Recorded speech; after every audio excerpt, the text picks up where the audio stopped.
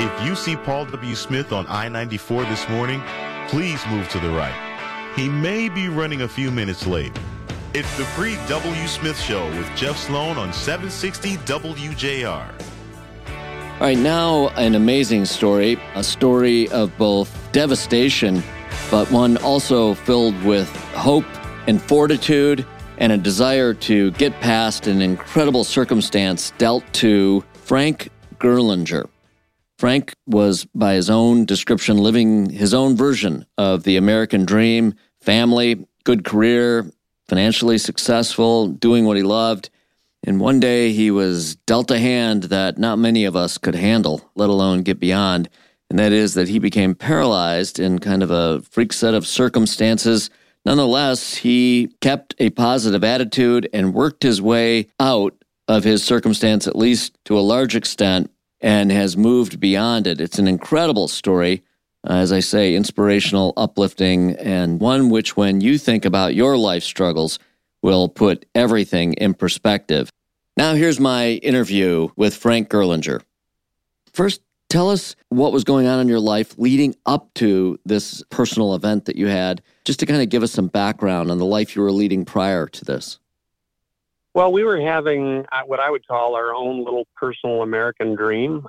I had been very successful in the real estate construction business and development. I was Director of Development Services for Sterling Group, Gary Torgo's group downtown. Oh, sure. And then also Vice President of Todd Saxe's Saxe Construction for 6 years. Did like $29 million to $200 million when I ran operations there. And, you know, Todd was a magnificent boss and Gary was a magnificent boss, and I learned quite a bit. And I started out in some entrepreneurial efforts of my own with a partner to do real estate and construction development to, you know, elevate me as an entrepreneur. You know, I felt like I had learned a lot. It was time. Was moving forward with that, trying to raise a family, and I was working about 20 hours a day and actually doing physical labor on a job down in Ann Arbor, trying to deliver a large development for a client. And, you know, I think I just overworked myself, to be quite honest with you, and I got run down and sick, and I got this infection in my spinal cord that was thought to be back pain. They kind of misdiagnosed that, and pain relievers masked the fever. Short story is, I had some back pain, severe, for a couple of weeks. One morning I got up, dropped to the floor, ended up in the ER, and then into surgery instantly. Life-threatening situation. These spinal cord abscess have about a 25% mortality rate when you catch them early. So I had Dr. Kurz, a gentleman from the Michigan Orthopedic Institute, that my friend Yoni brought down. And he saw me before I went in. My wife wanted him to do the surgery. He's a very renowned spinal surgeon. And he said, you got to get in there. And he didn't tell me how serious it was, but Yoni told me, my dear friend, as they walked out the door, it'll be a miracle if he survives. And then secondly, I survived. And then he said, it'll be a miracle if I ever move a finger. So prognosis is bad. The medical community will tell you that you are going to plateau after a year and you can't get better. So I looked at it like, hey, you guys are 100% successful at being unsuccessful. So why would I settle for that? I've always been a physical fitness guru. I've been a bodybuilder, power lifter, barefoot water skier, just a physical fitness fanatic my whole life. And I know that the body can heal. So I worked out. I spent sometimes $2,700 a week just in rehab. This type of recovery is never covered by insurance. You're always in a very expensive situation, potentially fundraising when you have a catastrophic injury, especially for a spinal cord. So I was well off financially by most people's standards. I had a $1 million plus net worth through good luck and hard work. It was eroded rather rapidly. And for the first time in my life, I experienced poverty. Power going off, lights out, water, everything you could imagine.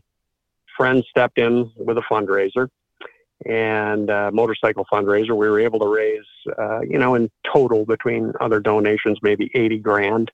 This is about 3 years ago. And I had hoped to never bother anyone. I kind of believed that I would recover from this rather quickly. I'm an optimistic person. But we went broke, and, then we experienced poverty for the last number of years. And we've had, I think the roughest thing really has been watching my family suffer. But the most beautiful thing at the same time has been all the people that have contributed to the recovery and supported our family. And the stories are innumerable. of how people have come through and assisted us in our need. And we are indebted to everyone. And we've asked more than we could ask from our community. So I worked my way up, got to my feet using conventional methods. I finally kind of hit the wall. They were prescribing opioids to me. They were prescribing Zymbalta, Neurontin, all the cadre of pharmaceuticals. And then one day they were going to graduate me to OxyContin for pain. And I made a decision to quit opioids. I supplemented that. I moved over to cannabis-based pain management, diet-based pain management, really focused on nutrition, fasting, regenerative therapies like Rick Simpson oil, psilocybin therapies, and diet. COVID kicked in, couldn't have a trainer, so I switched over to completely independent yoga, stretching, and took over my own training. I just want to understand this very clearly. At this point, as you're doing all this training and everything, what is your physical condition? What can you and can't you do? So when I came home from the hospital, I could move my right hand and steer my chair around, and they would crane me. I had a night nurse and a day nurse that would change my diapers and crane me in and out of bed. And as I slowly recovered and as we ran out of money, my kids would put me to bed in the crane. Then after about, I'll say I went through getting off the pharmaceuticals and kind of moving into the regenerative holistic therapies after I had plateaued with conventional therapy, which saved my life, frankly, too. So I'm not dissing it. But in any case, I gradually continued to improve, even though they said I wouldn't after a year. I kept fighting forward and training every which way. And I went from being in diapers and being able to move my right hand. And initially I was paralyzed from the neck down for about 60 days. It was really terrifying. And now, after about 4 years, I became completely independent and able to dress myself, no longer wearing diapers, regaining personal functions. And I've had tremendous success with the holistic foods, supplements, and managing pain with cannabis and through other things. And I've gotten myself now to where I can actually get up and walk on a walker. And wow. I can dress myself. And last week, out of necessity, I had my handicap van break down, and I learned how to drive a regular car. So right now I'm sitting in a Dodge pickup talking to you and driving around in four-wheel drive for the first time in 8 years and just loving life. That came from a setback I had last week. I had an older van blow up, and you just run into all these challenges in life. And I think it's, the stories of overcoming these is what's been, so interesting for me is, when you lose your water and your 15-year-old son has to pound a shallow well and install a pump and prime it so your family can shower and cook. That's a pretty impressive thing for a young man to go through. Mm-hmm. A 13-year-old daughter that had to change a tire on the side of Telegraph Road in my van for me in January 3 years ago because we had no money to get back. And when you watch a 13-year-old kid do that out in the cold, that's, it's not what you want to watch, but you're very proud of that kid too. So there's some, real difficulties, but some beautiful stories too. And there are hundreds of them. That's just where I was going to go. The amazing thing in a story like this, there are many that we could highlight, and I want to touch on a few. But one is that, as just as painful as the story is, also to see your kids step up like they did, for example, and to embrace your own view of how you should take care of yourself and work your way out of this, your belief and your confidence that you could do it. There's a lot of really amazing, positive things that come from a very tragic and painful story like this. And so there is, I don't know if I can call it a silver lining.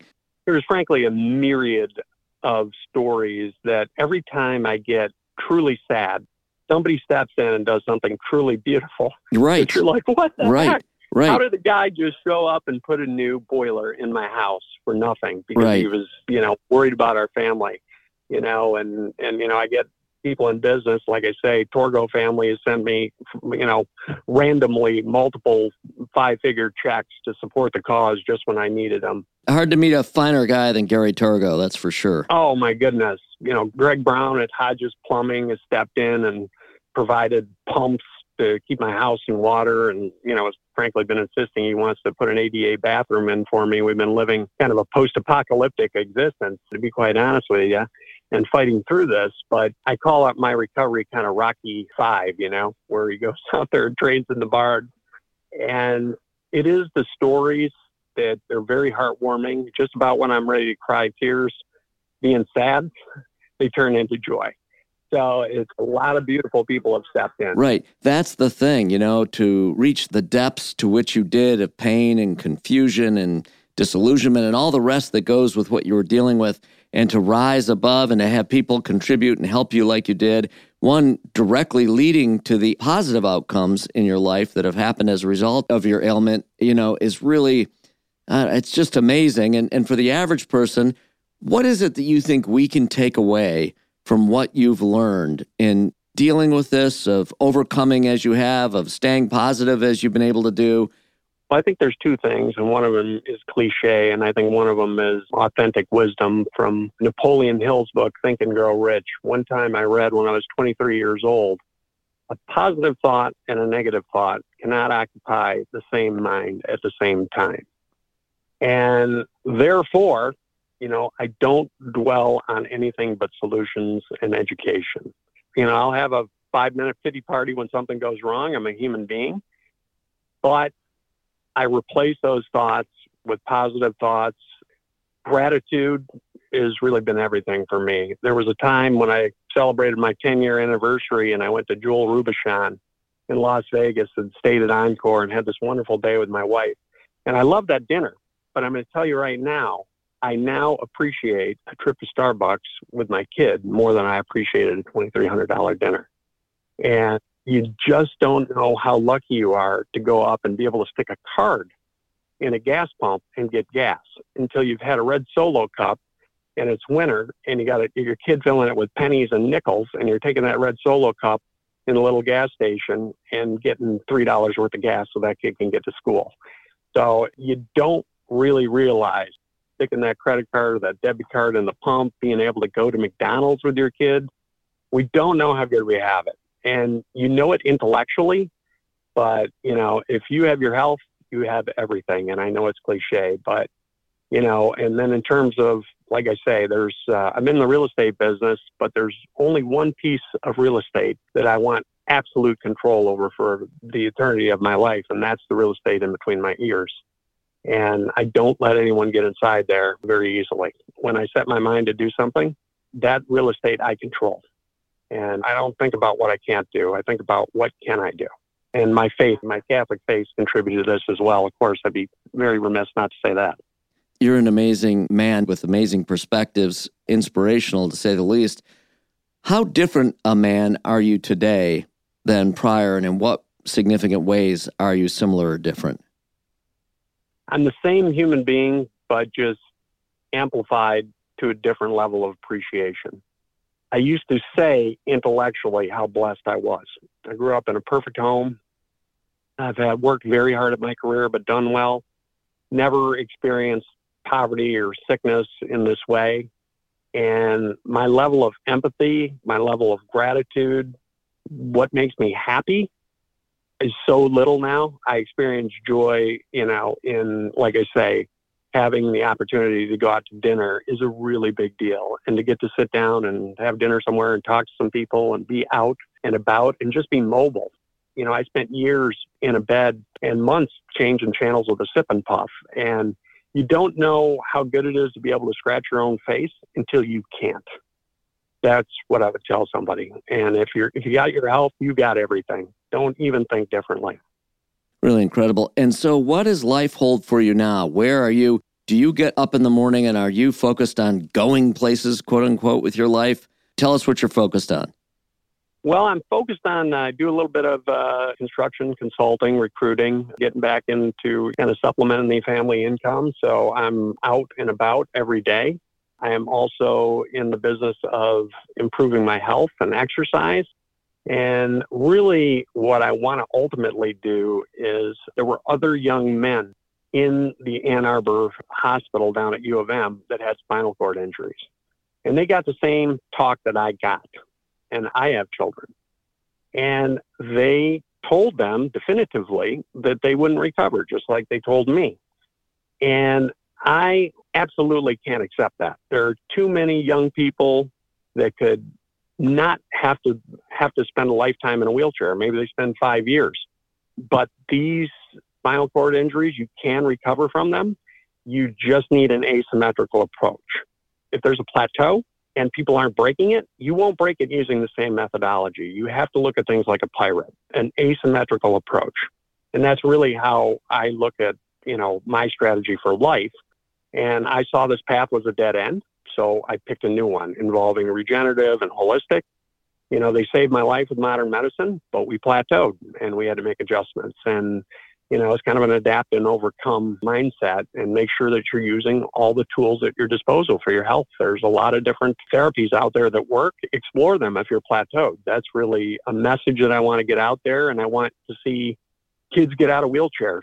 I mean, I sat next to a young man that had a hockey injury and they're raising money for him to work out. And I sat next to him and his father and I said, don't listen to what they say. You can get up. And that's the message that I want to get out there with us. Yeah. A life in the end well lived if you're able to do things like that and inspire people and motivate them to be their best, and to be able to overcome whatever challenge comes their way. The message is unbelievable. What are you doing in business today? You not only had the physical injury, but you had all the financial crisis that followed. Oh, my goodness. The poverty has been the worst thing.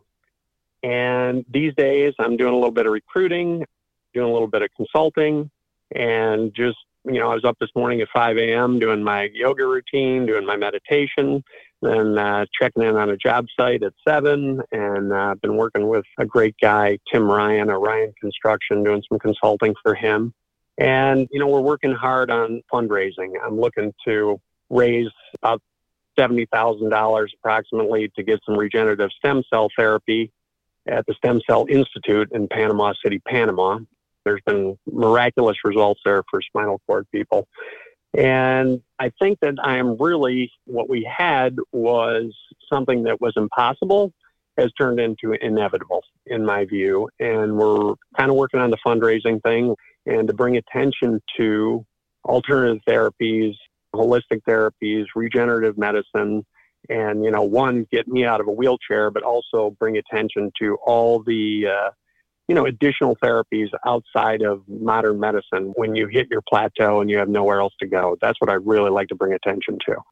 So, and then we have a 501c3 set up at Help Hope Live, Frank Guirlinger. And like I say, I want to get me out of this chair, but it breaks my heart to think that somebody has been programmed that is young to say they can't get better when I know they can.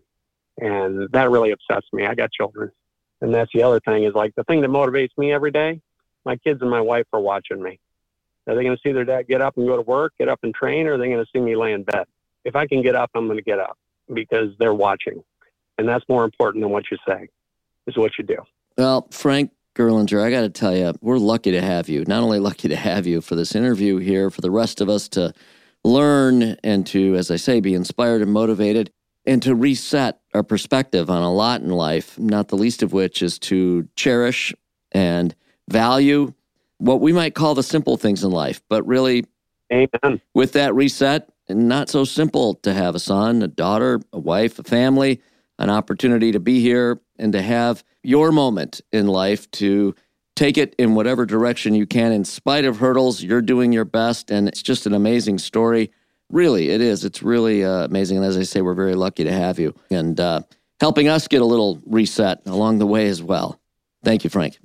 I'm so flattered. Thank you for the time. I appreciate it and looking forward to getting out of this chair and inspiring some other people to get better too. I really appreciate you. Thank you so much.